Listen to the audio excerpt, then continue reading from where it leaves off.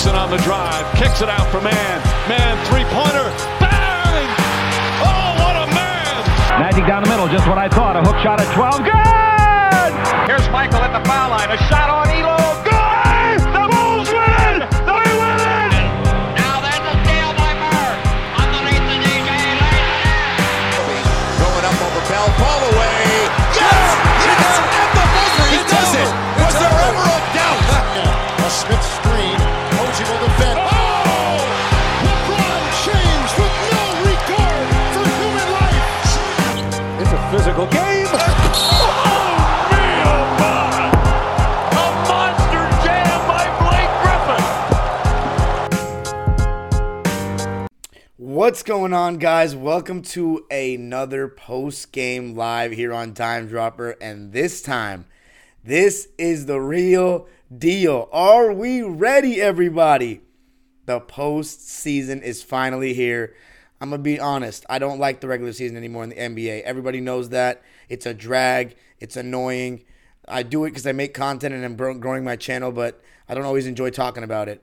This is what I enjoy talking about. I can't wait to come live, watch these games, talk about these games, the play-in, the playoffs. This is where it's at. Coming to you live from Los Angeles, California, as always.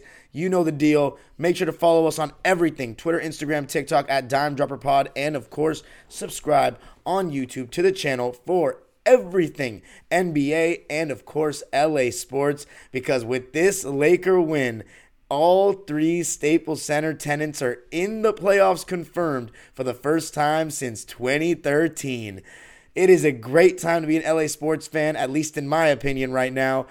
If you're a Kings fan, a Clipper fan, or a Laker fan, your team is in the playoffs. If you support two of those teams, like me, then it's also a great time to be an LA sports fan, man. Staples Center is going to be rocking. Tonight it sounded like it was rocking. This was obviously the first Laker home game that was sold out for a postseason event since 2013 Game 4 that I was at against the San Antonio Spurs with my uncle. It was not anything like tonight. So in this live, I'm going to be talking about both play-in games that happened tonight, the Lakers and the Timberwolves, and of course the Miami Heat and the Atlanta Hawks. Watch both start to finish. Loved every second of both. Not always the best basketball being played, especially in terms of the Laker-Wolves game down the stretch, but I love competitive basketball where both teams are playing hard and there's a lot on the line, and that's what postseason basketball is. And even though I'm anti-play-in, I am anti-play-in because I still believe that it's just, you already had 16 teams out of 30 make the playoffs in the NBA. So just doing this, in my opinion, has only given them a bigger safety net to load manage more in the regular season. But that's not the point. I'm just going to talk about the games tonight and the Lakers and the Wolves. So going into this game with so much drama surrounding Minnesota, Jaden McDaniels punching a freaking wall or something, fracturing his hand, and then you had the Rudy Gobert punch on Kyle Anderson, suspended him from this game. That was a team decision, and like many people predicted, I think it ended up being a good decision, one that helped them. I was anti it. I thought, you got to play him. It's win or go home kind of scenarios. If you lose two games, you're out. And I thought that if Kyle Anderson and Rudy are over it, you just got to keep, just fuck it, forget about it. It happens. You play. But they wanted to send a message to control your emotions. And honestly, with Karl-Anthony Towns at the 5 spot where he, began his career and has played his whole career, I think it actually did some beneficial things to the Wolves because they're able to now spread the Laker defense out. And Anthony Davis, guarding Cat, that was a great matchup in this game, back and forth, 2 number 1 picks from Kentucky. I think Cat, this is what makes him the most, I think tonight is a perfect example of why Karl-Anthony Towns is the most frustrating player in the NBA. Because he has moments like that first quarter, like the first half, where he's just dominant. He's demanding double teams. He's catching the ball in the mid-post. He's not settling as much. And then there are other times, like at the end of the game, where he's not assertive. He'll get small guys switched onto him and want to face up. I mean, it's just ridiculous sometimes, man. To me, he has such a low basketball IQ for a star, and it just came out in this game, but not in the beginning. And by the way, I want to say to everybody, you got to check out my latest video on the Dallas Mavericks collapse this season with SJ and Bibbs, 2 Mavs fans that have Mavs podcasts.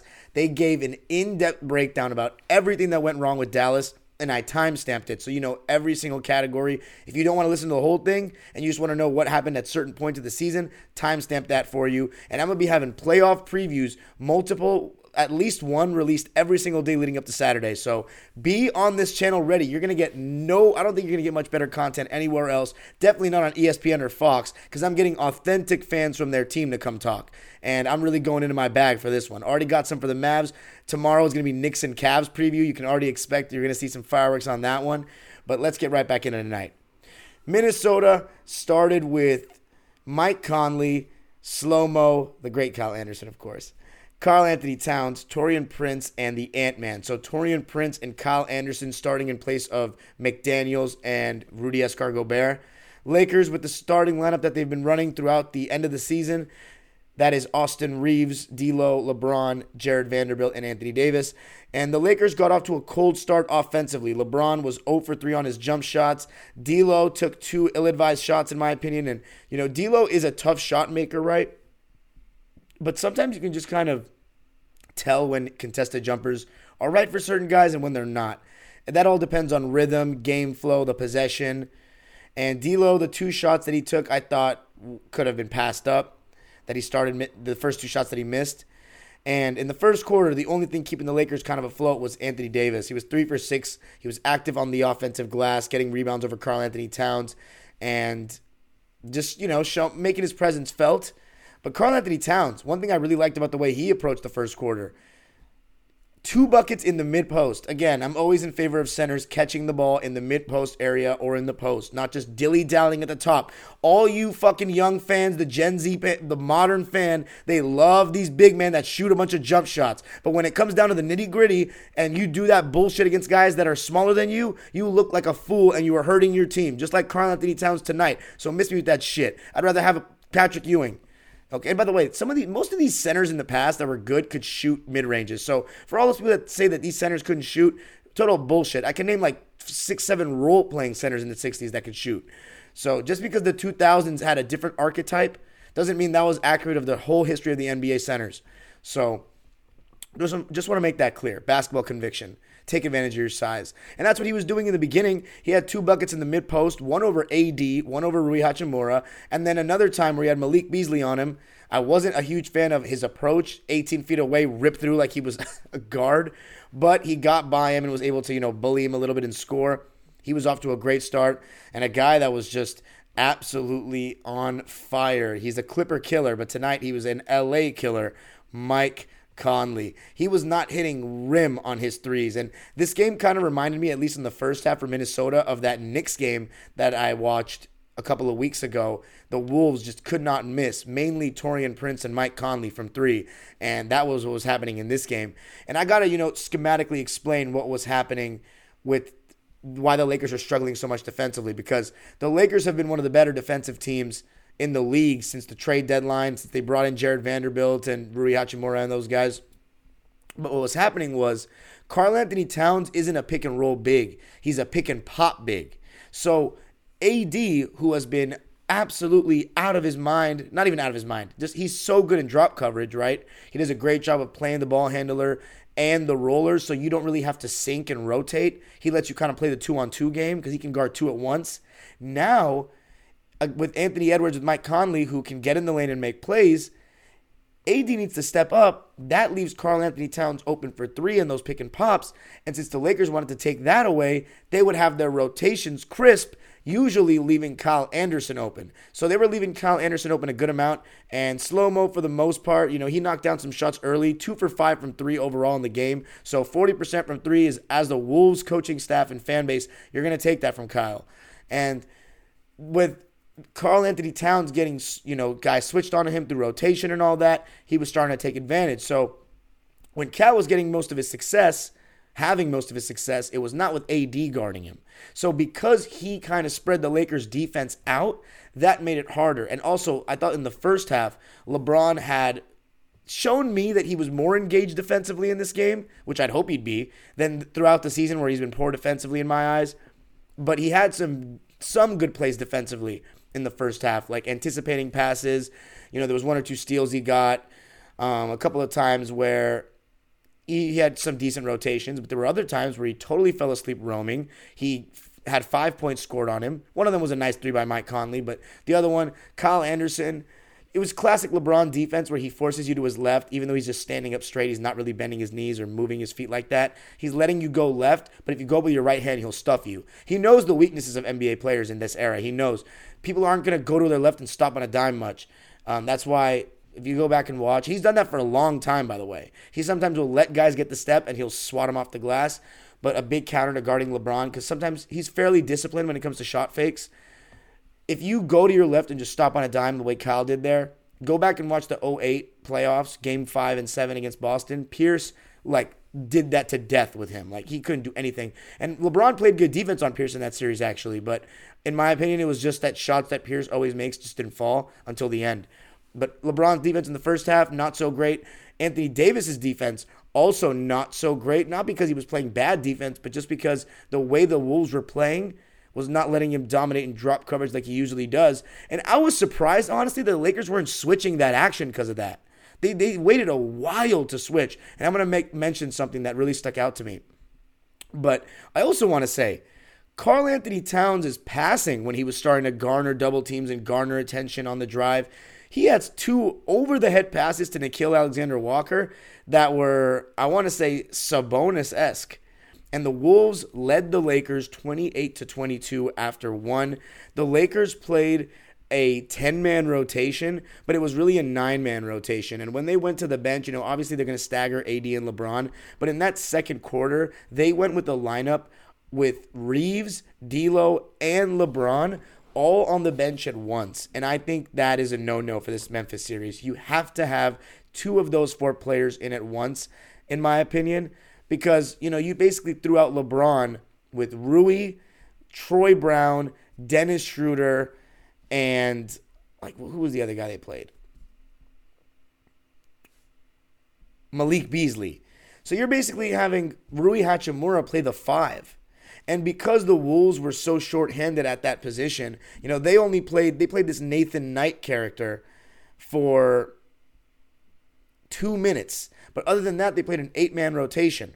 And it was really, the starters all played over 40 minutes for Minnesota. So they really leaned into the starters. Every single one playing over 40 minutes is it's not crazy, but it makes sense given that they were shorthanded in this game. But that I don't think that's a good look for the Lakers personally. It becomes very dependent on LeBron and Anthony Davis to do things. And Dennis Schroeder, he didn't really have it going yet in the first half.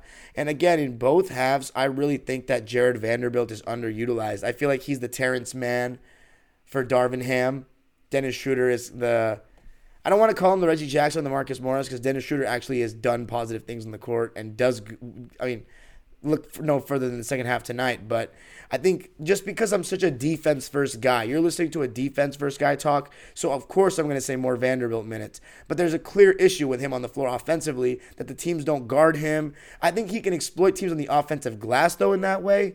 And I also don't think he's been as bad actually shooting the 3 percentage-wise, lately to end the season. But in this game, he only shot 1 time from 3. So, I don't know. His plus-minus doesn't look very good. So you let me know, Laker fans, if you agree with that take. Again, I want you to comment in the video, comment on the chat, whatever you think. But I don't know, man. I think Jared Vanderbilt disrupts things defensively, and the Lakers looked weak at the point of attack tonight. Austin Reeves, he did not have a very good game. He had a good stretch in that second quarter, so perfect segue. When the Lakers came back in, the starters, with Reeves, with Vando, with D'Lo, with AD and LeBron, they started turning up. LeBron had a slow start, but he got going by getting to the rim, whether it be transition or just cross-matched. I think LeBron the last 2 years has done a better job of taking advantage of broken plays and, cutting to the basket a little bit more than he did in the first 3 years he was here, really, and just finding ways to get those gritty, dirty points, putbacks or whatnot, even when his shot's not falling, and that in turn gets him into rhythm, and then his jumper starts falling, which is exactly what you saw tonight. He's an experienced player, get to the line, get some easy buckets, then he hit the mid-range in the drop coverage. Then he hit a 3 to end the first half. He had 12 or 13, I think 12 points in the second quarter, so he started to get going. And AD, the one thing I didn't like was he only shot 2 shots when he came back in the second quarter. The Lakers have to continue to keep him engaged. But he also, when he comes, I've been having this problem with him for 3 years since after the championship. When AD comes back in the game for his second stint in the first half, he needs to come back in and be aggressive, not just I just got back in the game. I'm gonna let myself ease into it. Hell no, bro. This ain't the beginning of the game. You got to still dominate on the offensive end. I'm not concerned about him if you're a Laker fan. Don't be concerned about his defense. It's the offense. But the Lakers trailed. I mean, what's funny is they actually took the lead. They took the lead. In the second quarter, 47-46, and then the Wolves gained it back 51-49. And by the way, I want to say the Lakers tried Wenyen Gabriel for 2 minutes, but when Karl Anthony Towns had anyone else besides Wenyen Gabriel on him in that second unit, he was cooking. He was cooking, and when Cat came out of the game, the Wolves were struggling a lot because Anthony Edwards, he just didn't come to play tonight. His jumper was off, and then he just stopped being aggressive. The one thing I'll give him, his defense was really good. All night, he was moving his feet. He's improved a lot on that end, using his length to deter guys at the rim. His help defense was sharp. He was super engaged at that end of the floor.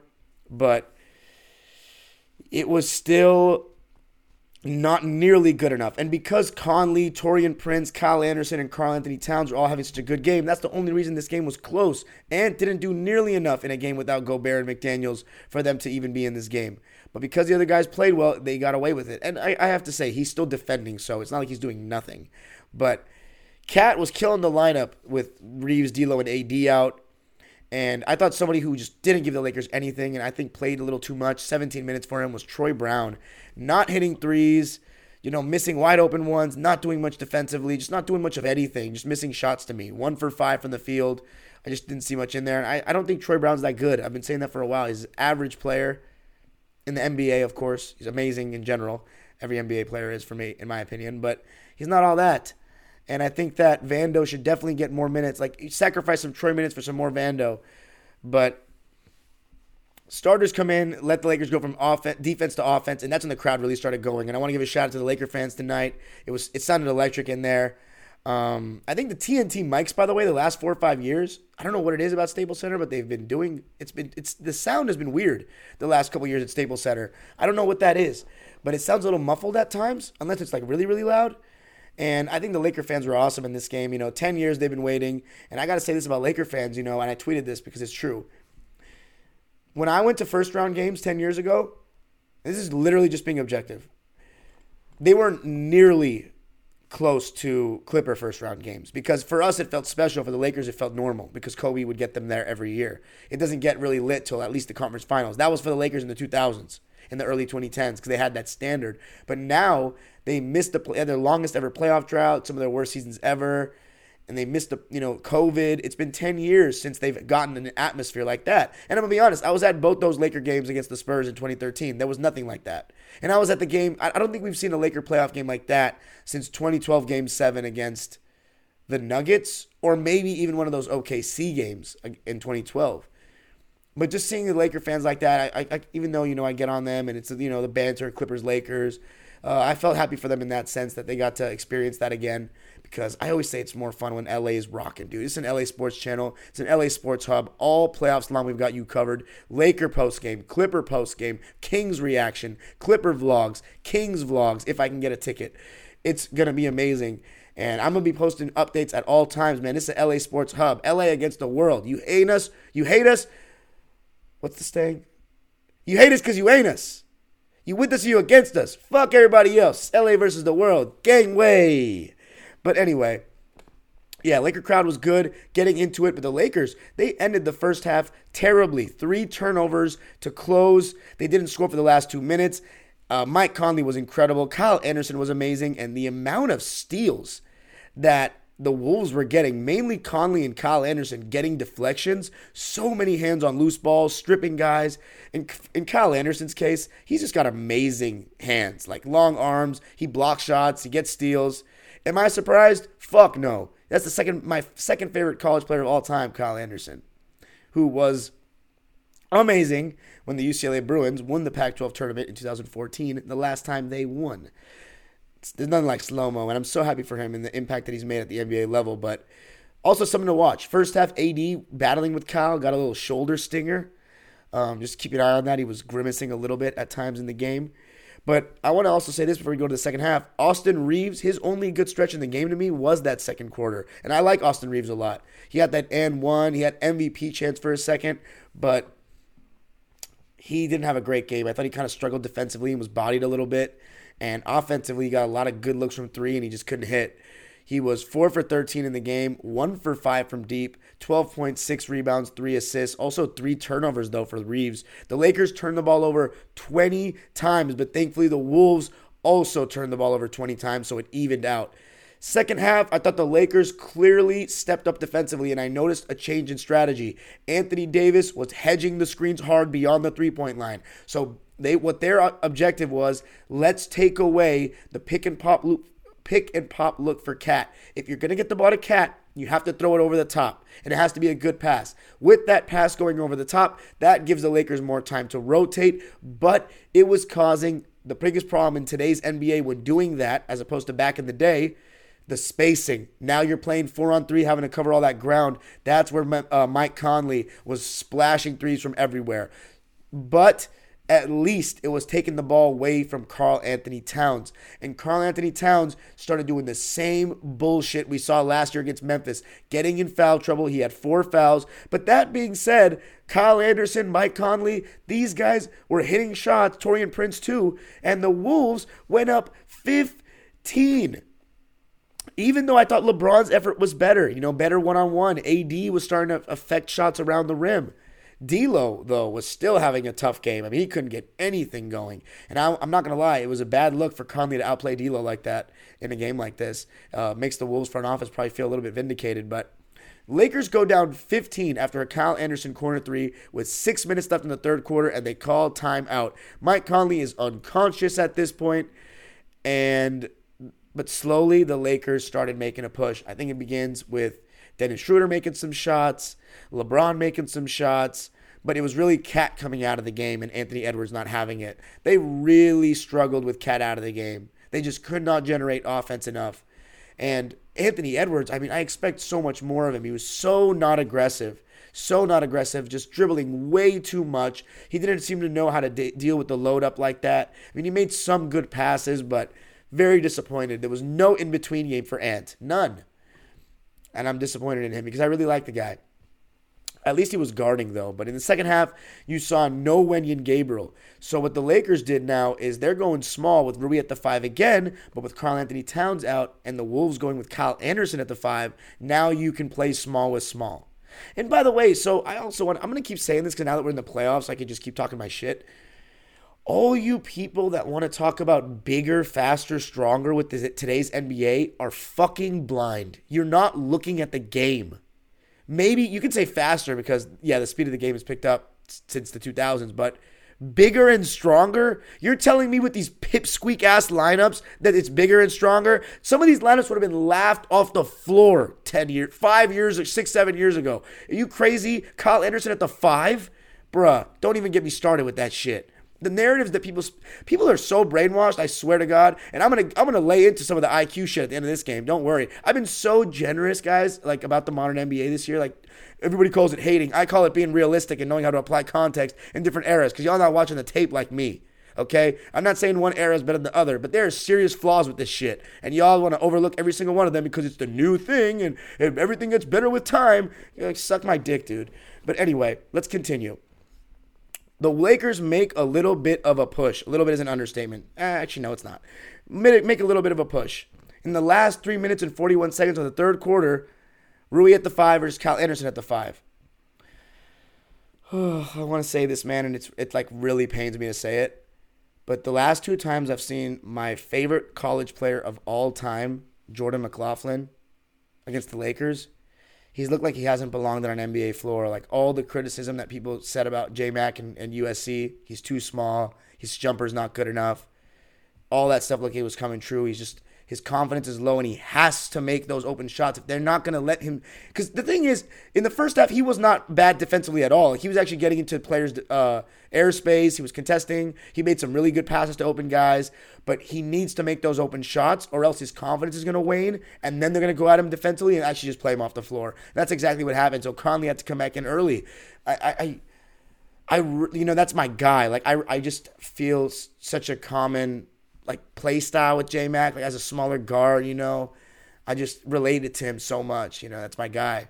So it's especially with how much family he probably had in the building. It's just, there was a couple times he went to the basket and LeBron and AD just swatted him like he was a little kid. But J-Mac, I'm hoping you bounce back against the Pels, dude.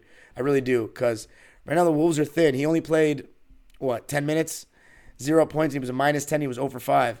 So I don't like, you don't like seeing that.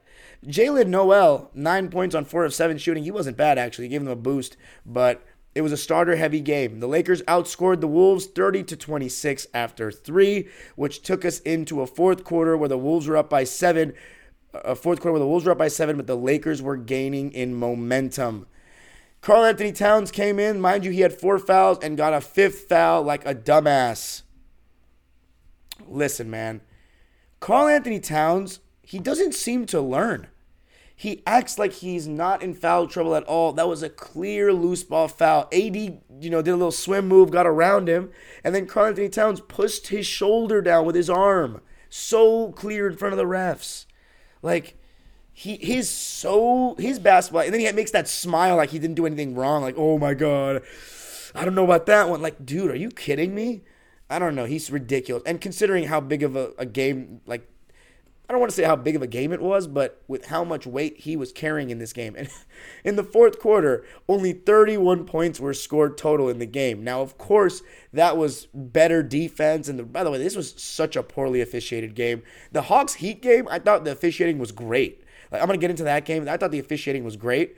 But this game, the officiating was dog shit. They were letting them play so much, and then they randomly called these weird fouls. And in my opinion, it was even the stats will disagree. But to me, it was really one-sided against the Lakers, dude. At times, it was egregious. I thought they were so much more aggressive going to the basket, and they still were getting really weird calls against them. But, by the way, shout out to everybody in the live chat. 50 people in here. I'm going live a little bit earlier tonight because I've been going live way too late.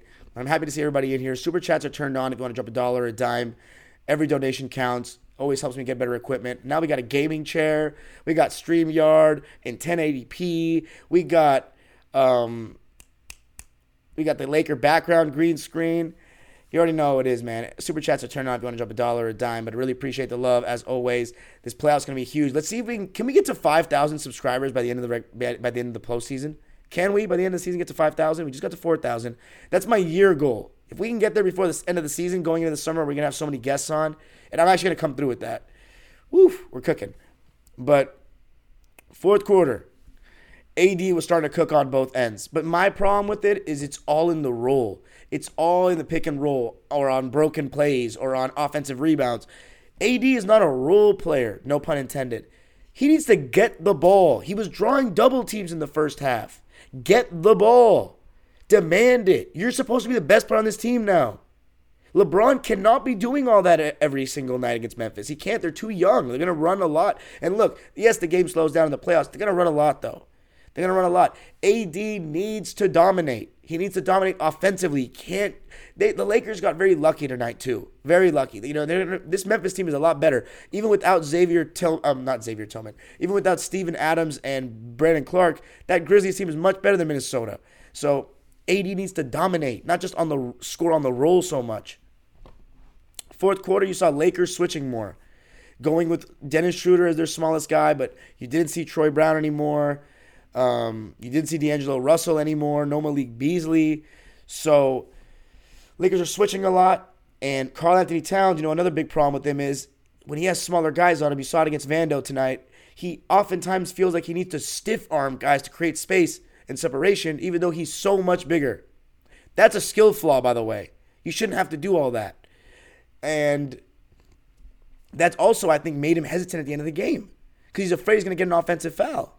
That's why he settles and faces up against 6'4" dudes. I mean, That's ridiculous. Austin Reeves was switching on to Karl-Anthony Towns, and I love that the Charles Barkley and Shaq after the game were grilling his shit. Because how long are we going to see this 7-foot guy who we saw dominate with jump hooks at Kentucky do this bullshit? Because you can literally be not that far behind Embiid and Jokic. You really could average 30 a night. I swear. You're so talented.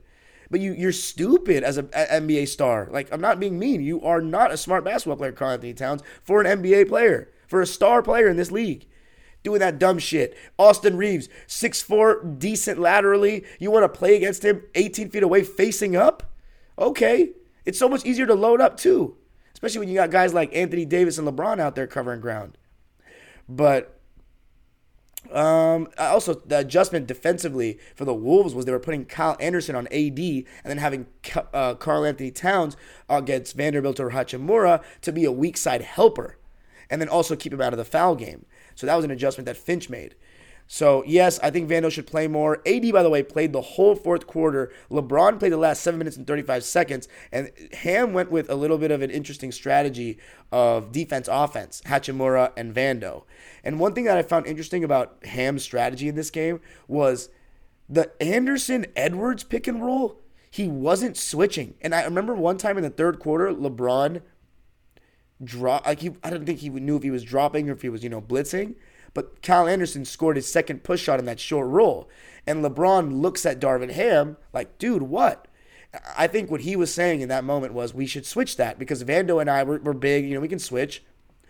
And Darvin Ham made a come together sign. Like, I think he wanted more pressure. You got to meet, come up harder and show harder on that screen so that pass isn't as easy. I agree with LeBron on that if that's what he was advocating for, which I assume. They can switch the wing pick and roll.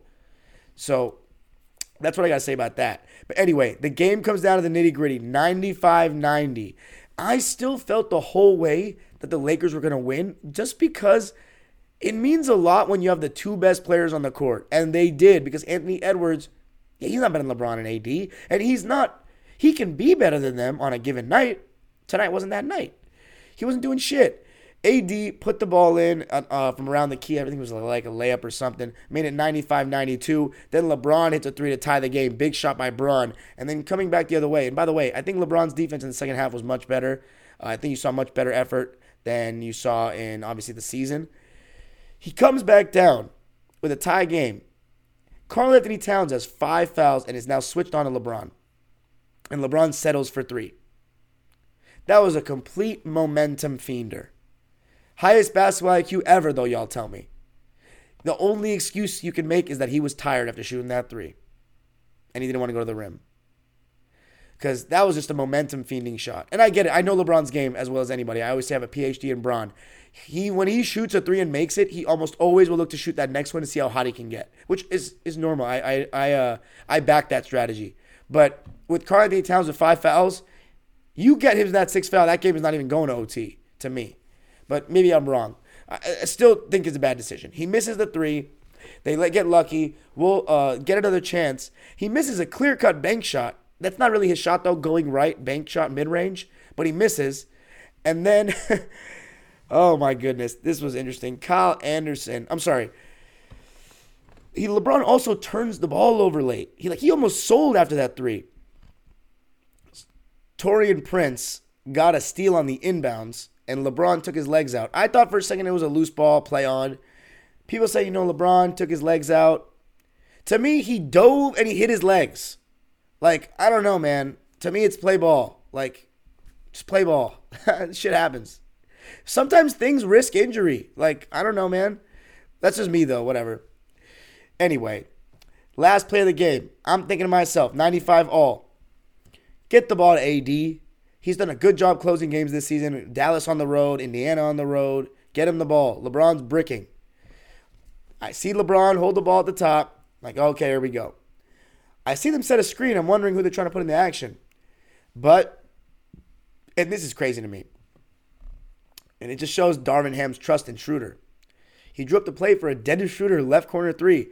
And LeBron, this was not like the normal pick and pop where they show he gives up the ball willingly and then, they shoot an open 3 where the defense wants him to pass. This was he got 2 feet in the paint, found somebody wide open. He had no shot there. He made the right play here without debate.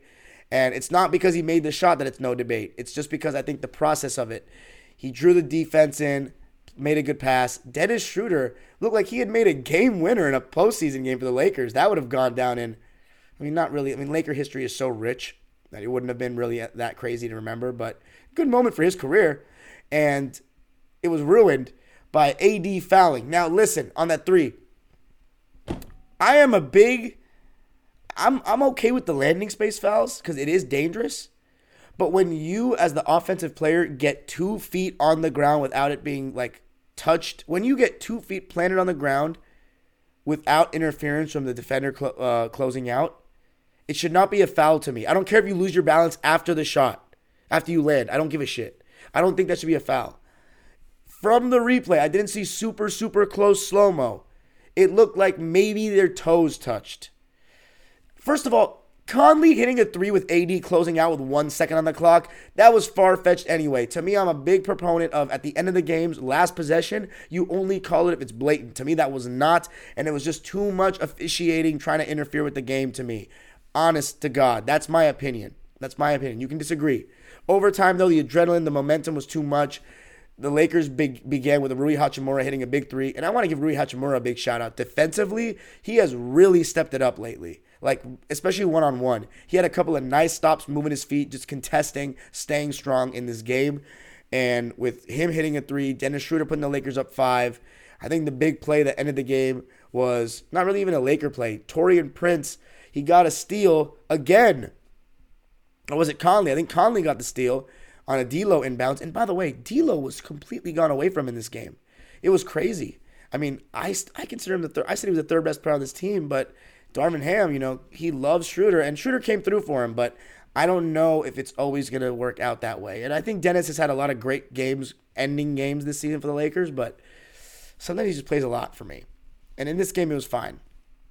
But Taurean Prince misses the 3 that could have tied the game. And then at that point, the Lakers were playing the foul game. AD had a bucket late. But I think Minnesota, just like against Memphis last year, they lost it.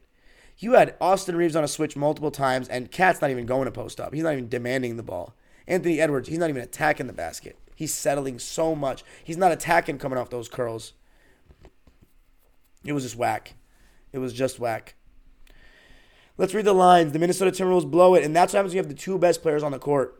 Minnesota loses 102 to 108. The Lakers outscore them 10-4 in overtime and get a comeback win. They trailed by as many as 15. Come back and win the game by 6, which was actually their largest lead of the game.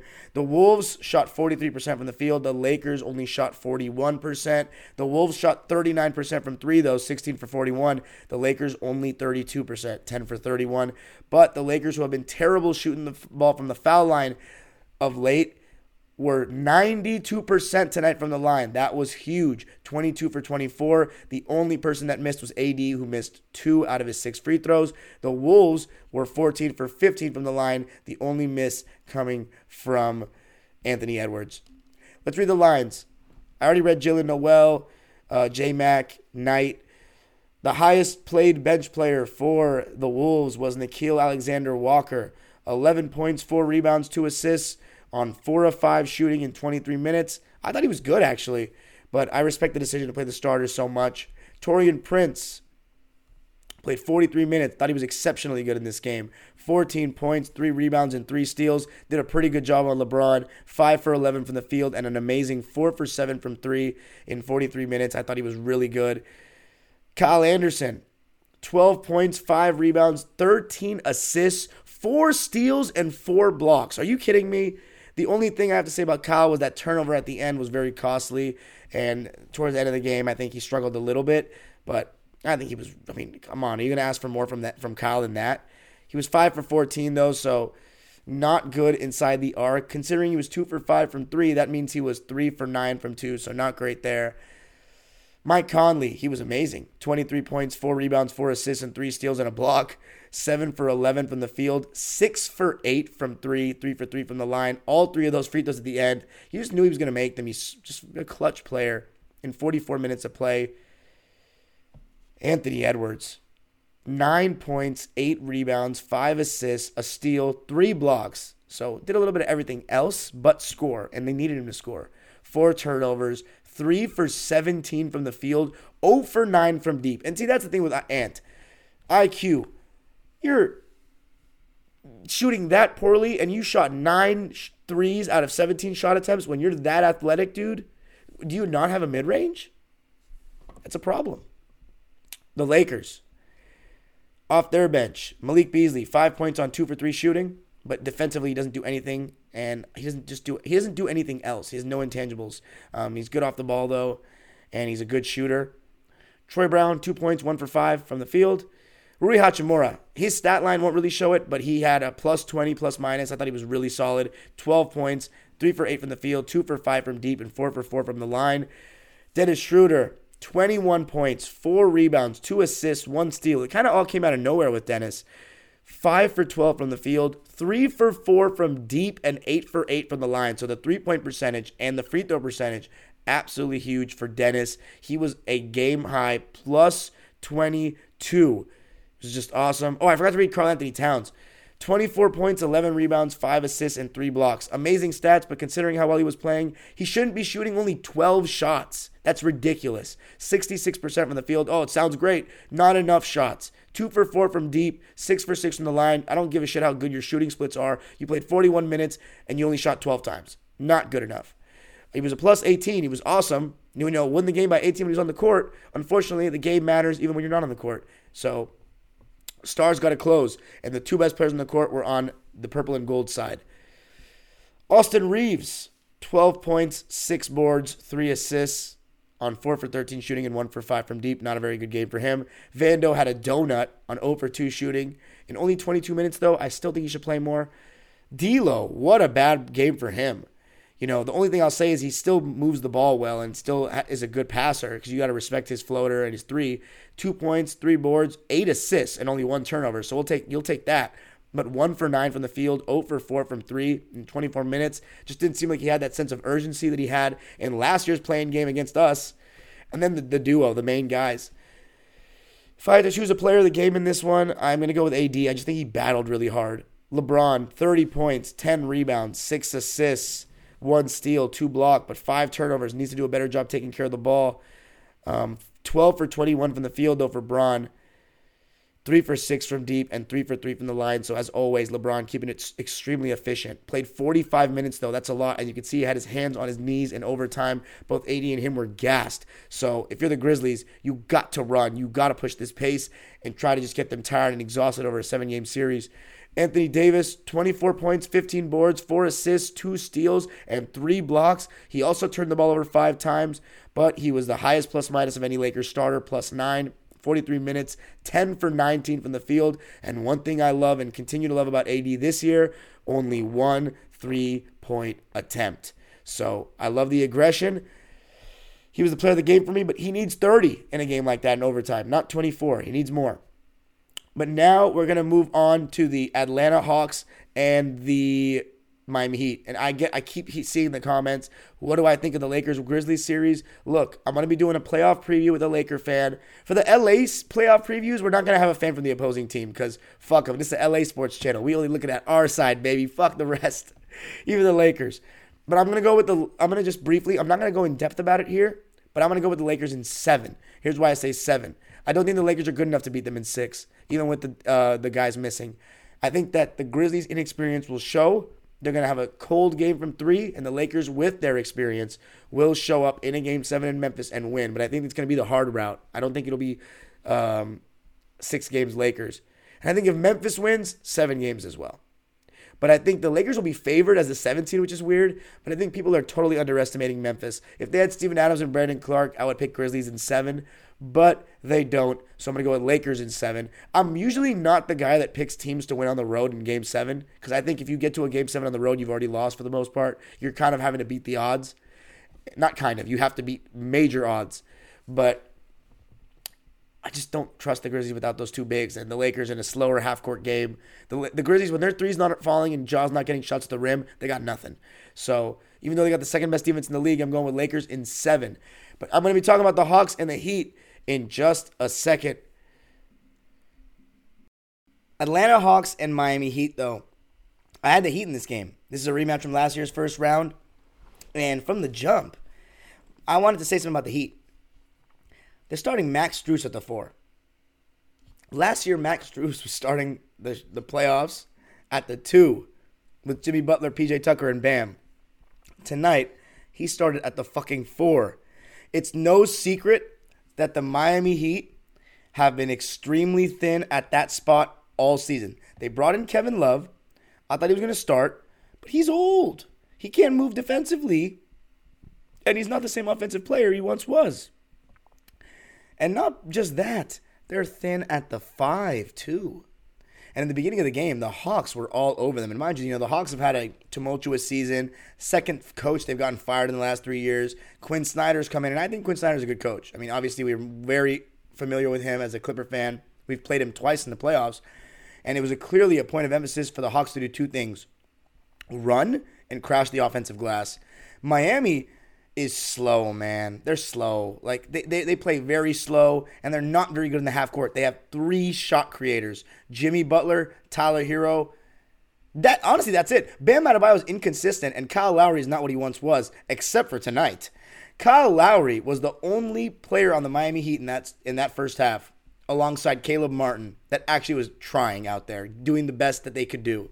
Everybody else was head in the clouds. They completely underestimated the Hawks.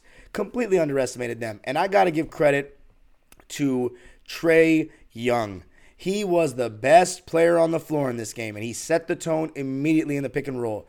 One thing that was interesting about the Hawks, the Heat last year, is they were really switch heavy in that starting lineup. Really switch heavy. What they did is they switched everything, even with Bam guarding Trae, and usually they would, have Lowry tag out and guard, when he was switched onto a big, tag out and go to the wing, and they'd have somebody come sink in.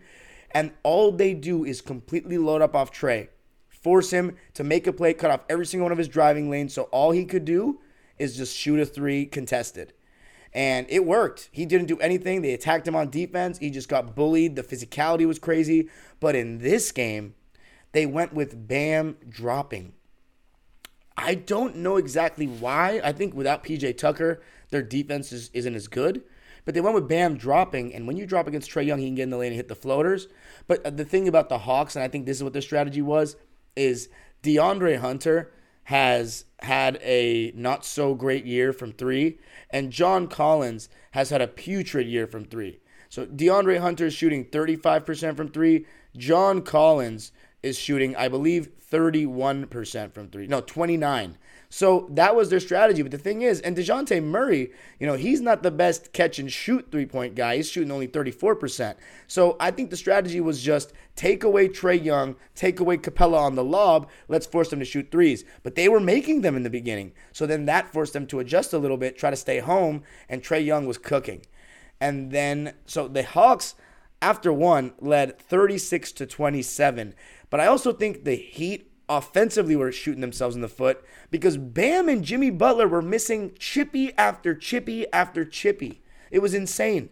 Bam Adebayo was missing shots like right around the rim. Jimmy Butler was missing layups. He was turning the ball over. It was just weird. It was very out of character for Jimmy Butler. Bam, I've seen that before, but this is supposed to be playoff Jimmy Butler. And he was just out of sorts in the first half. I also think he was going up weak at the rim. One thing that Jimmy does such a good job of is he'll jump stop and pump fake, and he takes advantage of all these undisciplined-ass defenders that jump for every single one of his fakes. Quinn Snyder talked about it in one of those post-quarter interviews, and he said the main thing about keeping Jimmy off the foul line is don't go for his shot fakes. The only person on that Hawks team that I saw not go for his shot fake was John Collins at one point in this game. But Capella and Okongwu did such a good job staying disciplined, though, around the rim. They were blocking everything. There was one stretch where Jimmy got 3 straight shots blocked because he was pump faking. And instead of jumping right into the chest of the defender, he was pump faking and trying to go around, do these little leaners off the glass. And Capella was smacking that shit. And the Hawks bench was the massive difference maker in this game. They have a 9-man rotation now, and it looks pretty good. Bogdan Bogdanovic, Jalen Johnson, Onyeka Okongwu, shout out to USC, and of course, I shouldn't say of course, but Saddiq Bey, who came over in that midseason trade with the Pistons. So, Saddiq Bey Jalen Johnson, Big O, and Bogdanovich, they were unbelievable when they came in. Bogdanovich was doing really well in the pick and roll, making plays. You know what he can do. He's an instant offense guy. Coming to hit pull-ups. He can hit the 3-ball. Although his 3-ball seemed a little bit off in this game. Yeah, 2 for 8 from 3, but 3 for 3 inside the arc. So that tells you exactly what I saw in the eye test. But he made a good impact. Anybody that can come in the game and get you 14 points and, 2 assists, and also he had 2 steals, you'll take that all day. But Jalen Johnson, he did a good job of attacking closeouts, getting offensive rebounds, and showing off his size. I mean, the Hawks, they had way more size than the Heat. The problem with the Heat is they're puny. Outside of Bam comes out of the game. They put Kevin Love at the 5, guys. Kevin Love at the 5, and you're wondering why they were getting cooked. At the 5? Oh, my God. And you know who's rotating? Kyle Lowry, Max Strus, Gabe Vincent. These guys are tiny. You're playing Max Strus at the 4, Caleb Martin at the 4, Jimmy Butler at the 4. And you got guys like DeAndre Hunter, Jalen Johnson. Sadiq Bey, it looks like a massive guy out there against these guys. The Miami Heat, without, that PJ Tucker loss was insanely massive. Insanely massive. This Heat team, their role players have regressed, but they are so thin. So thin. It's pretty funny in my opinion. And the Hawks dominated. They dominated the glass. They looked more athletic. So when Love was in, because it was so bad, they went to a 2-3 zone for a couple possessions. And Jalen Johnson attacked the closeouts and was making plays. Onyeka Okongwu was getting a bunch of dump downs. He was rolling to the basket well. He was being found. He was blocking shots. He was everywhere. And Kyle Lowry was the only reason the Heat were in the game. He was getting 2 feet in the paint. He was turning the corner well on pick and rolls.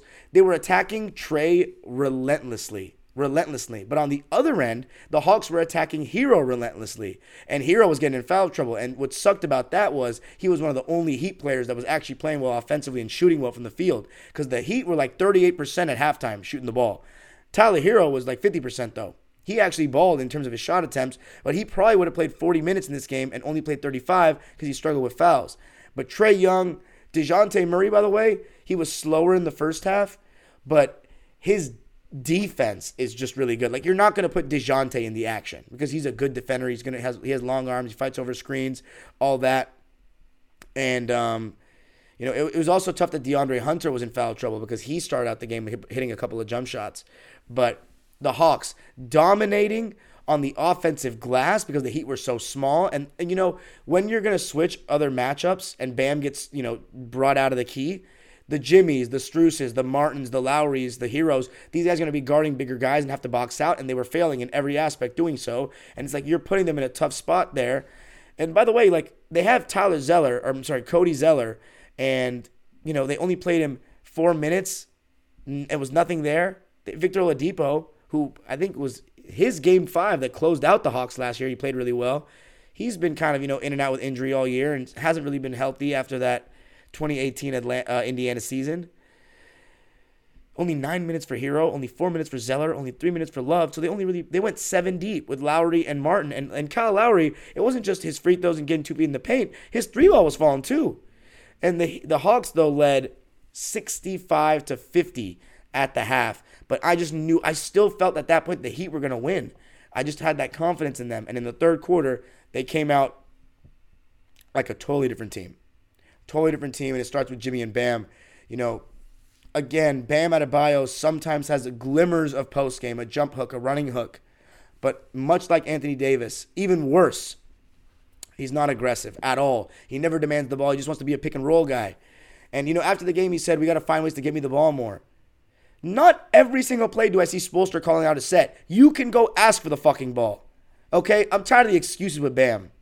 He's averaging 20 and 10. We said at the beginning of the season that he's taken a little bit of a leap offensively, and now it's regressed. He has to make bigger steps offensively, or he will not be the second best player on a championship team. I still have my doubts kind of about Jimmy being the best player on a championship team, because I still think that's the hardest thing to do in basketball, to be that clear-cut man. But last year in the playoffs, it was not Butler's fault they lost at all. He did what he could. He honestly outplayed Jason Tatum in that series. But Bam, he left a lot to be desired at times. But the Heat, slow, old, Kyle Lowry was there playing the best. Trae Young, though, he continued to cook. Some of the passes he was making were fantastic. Sadiq Bey, hit 2 threes in the first half. And I talked to, Koo from the host of Locked On Pistons, and he was saying that Bey is like one of the worst defenders he's ever seen in his life. But I'm going to say this. First of all, scenery can change everything, just like we've seen with Russell Westbrook. But you can hide 6'7" a lot easier than you can hide 6'2".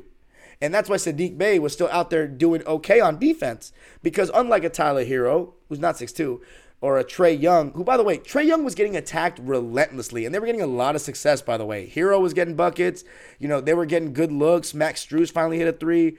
But Trae Young is doing so many good things offensively that it's balancing out. That's the whole thing with guys like that. If you're going to get attacked on defense, you have to be great offensively. Trae Young's exceptional. And he's one of the best pick-and-roll players that I've ever seen, honestly, pick-and-roll players.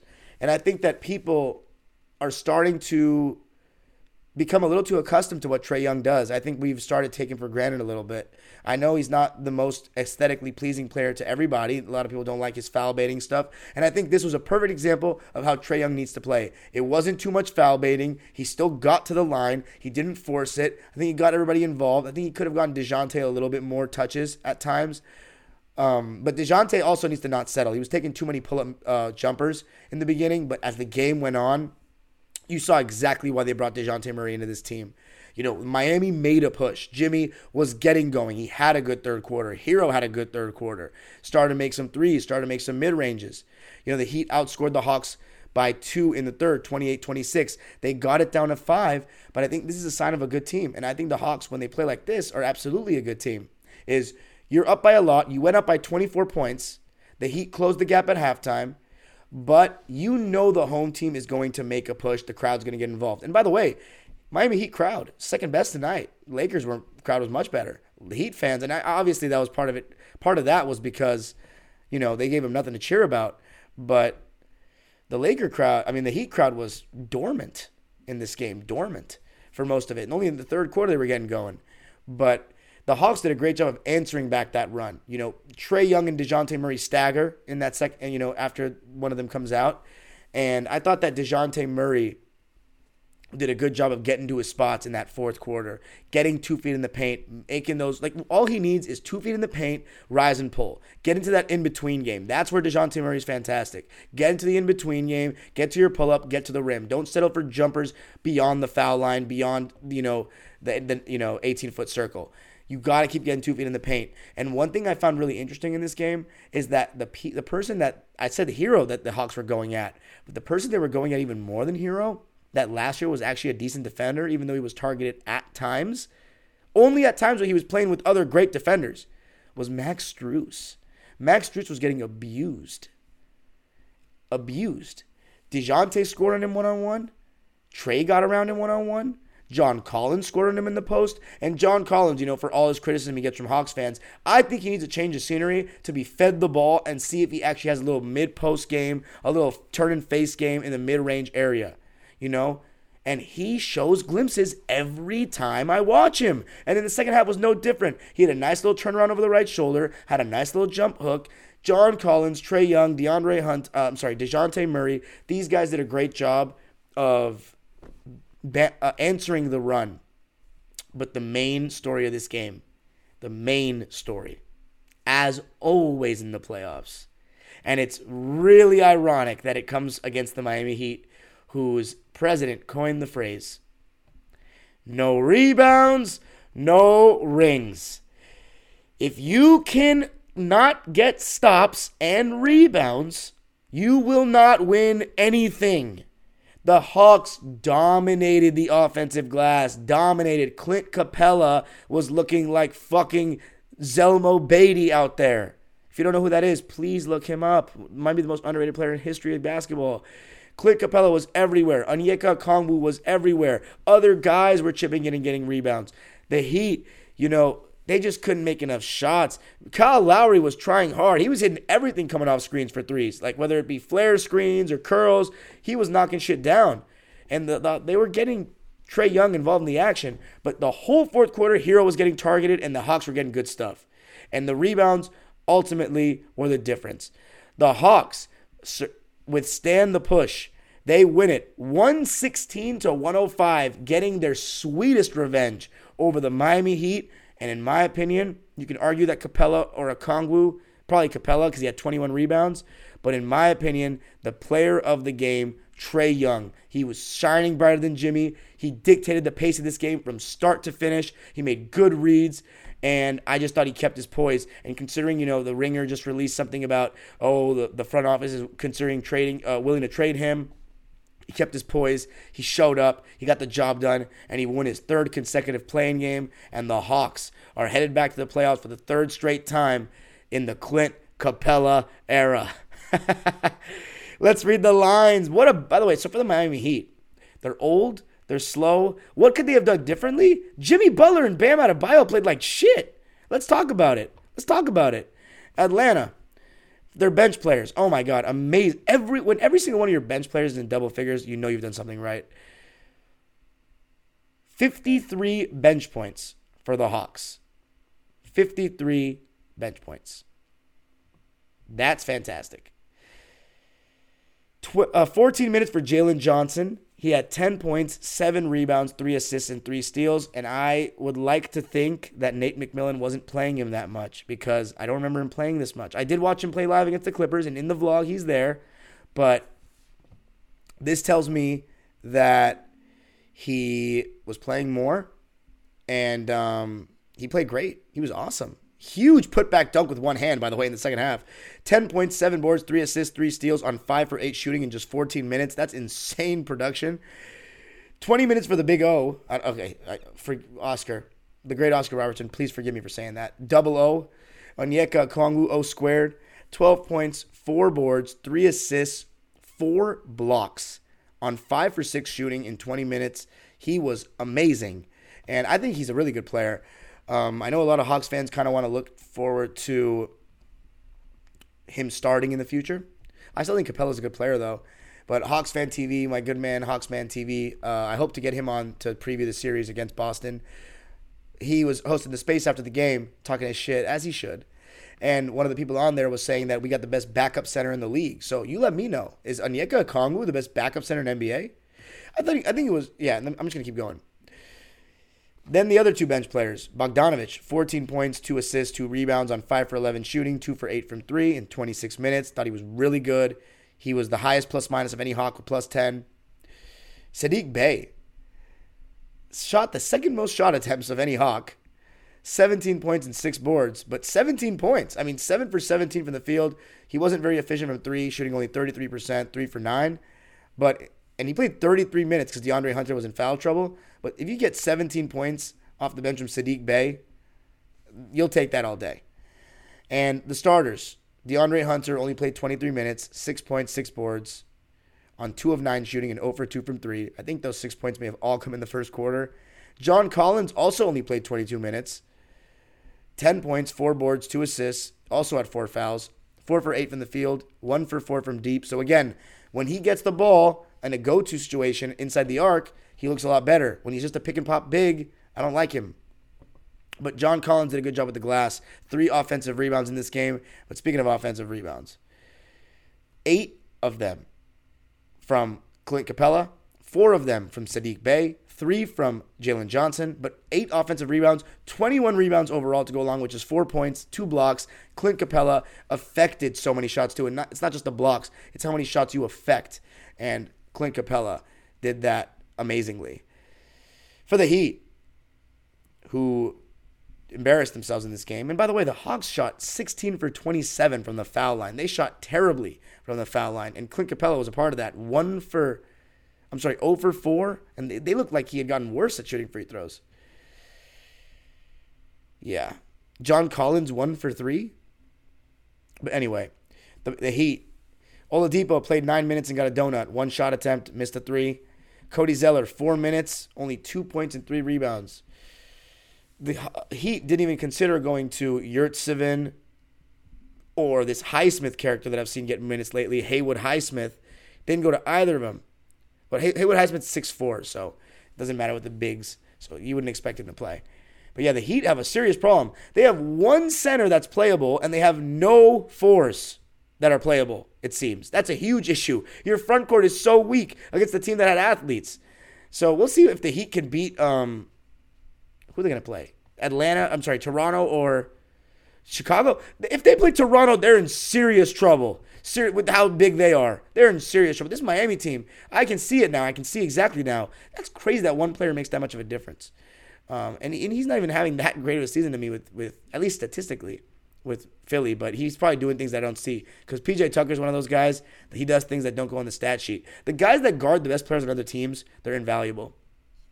Yeah, that was even Dwayne Dedmon was better than this. Like to me, seriously, even Dwayne Dedmon was better. But the Heat. Yeah, Cody Zeller 4 minutes, 2 points. Kevin Love 3 minutes, 2 points. He was just bleeding points when he was in. Caleb Martin needed him to hit one of those threes. He was 0 for 2 from deep, 0 for 3 overall, had a donut, but he was the only one that was even doing anything on Trae Young, picking him up full court, just trying his best. It wasn't his fault that they were getting torched by him to me. It's just very hard to guard those pick and rolls with Trae Young, dude. He's slick.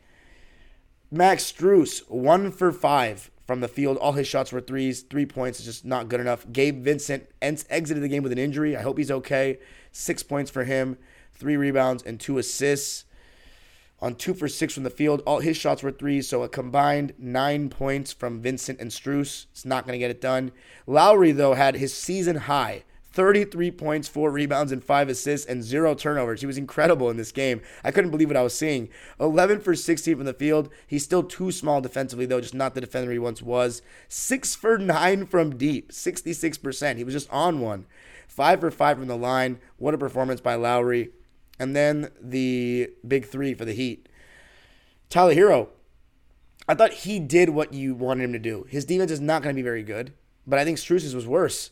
26 points and 6 boards for Hero, 2 steals as well on 12 for 23 shooting, so very efficient, but 2 for 9 from 3 and did not get to the line. So not great in that respect.